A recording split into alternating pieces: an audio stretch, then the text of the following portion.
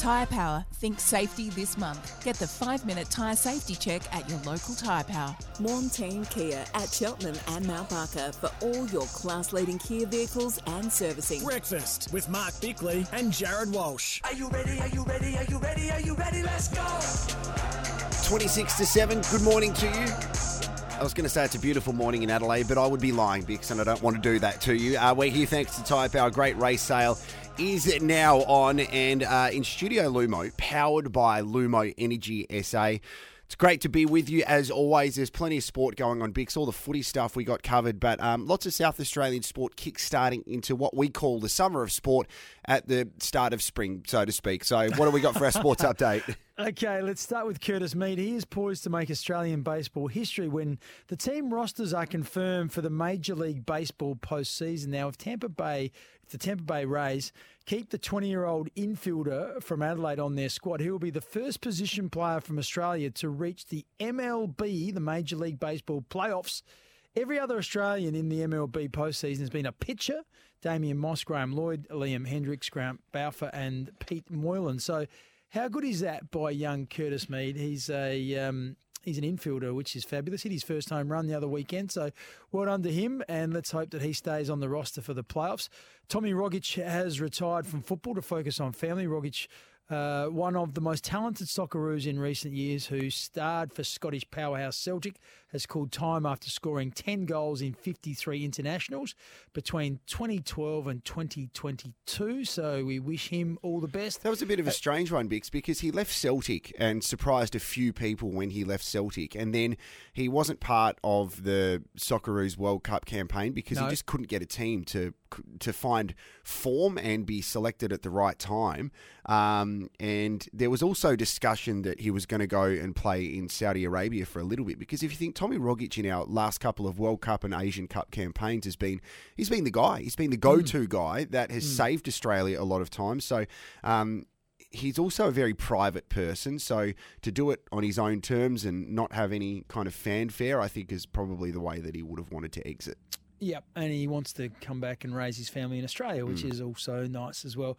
And a bit more local, closer to home, stand-in skipper Jake Lehmann has struck a century to steer South Australia out of strife against Tasmania on day one of their Sheffield Shield match. Now, Jake Lehmann was appointed captain while Travis Head is on Australian duties. He struck 115 of South Australia's 307.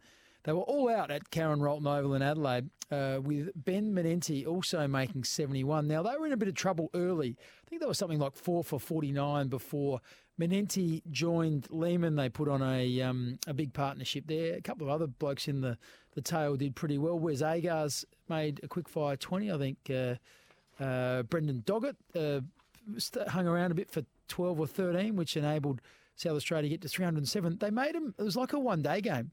Their 307, they made just under 5 runs and over. And at Tasmania ended up going in.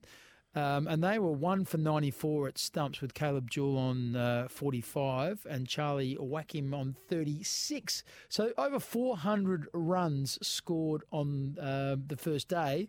And let's hope that with a bit of that precipitation, maybe adds a little bit to the wicket at Karen Rolton, and maybe the bowlers can make a bit of headway today on day 2 of that Shield match. That's if they get out there. My daughter today has an excursion to the Botanical Gardens, and the message from school or the holiday care was, bring a raincoat if we go. So for me, potentially the Redbacks players would be told to bring a poncho or a raincoat just in case they get some action today. Well, let's keep our fingers crossed. Definitely. Let's talk some Footy Scout Recycling Centre, 11 locations across South Australia. Just for those people who have switched on for the very first time, Bix, do you want to tell us about Travis Boak quickly? Yes, he's going to play on next season. The Port Adelaide Star is set to reach 350 matches as he hunts for an elusive AFL premiership before retirement.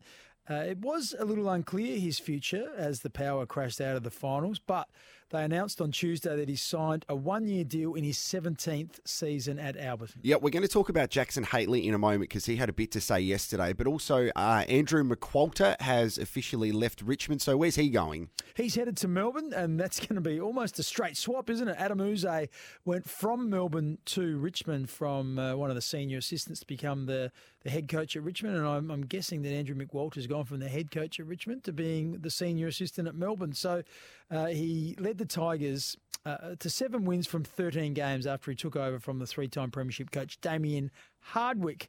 What was that, about 7 rounds into the season? Thank you, Bicks. Don't throw away cash. Bring your cans, bottles, appliances and more to a Scout Recycling Centre. As I mentioned, we're going to play some audio from Jackson Hately very soon because he's a player that has been delisted by the Adelaide Football Club. He was fantastic, one of the McGarry favourites going into the counter a couple of weeks ago. But I feel like he takes a fair bit of confidence from a couple of other delisted footballers that have now become premiership players. So we'll talk about that very soon. And also next, we have your chance to get that night stay at the Hotel Grand Chancellor because someone is in the lobby. We'll give you our first clue after this.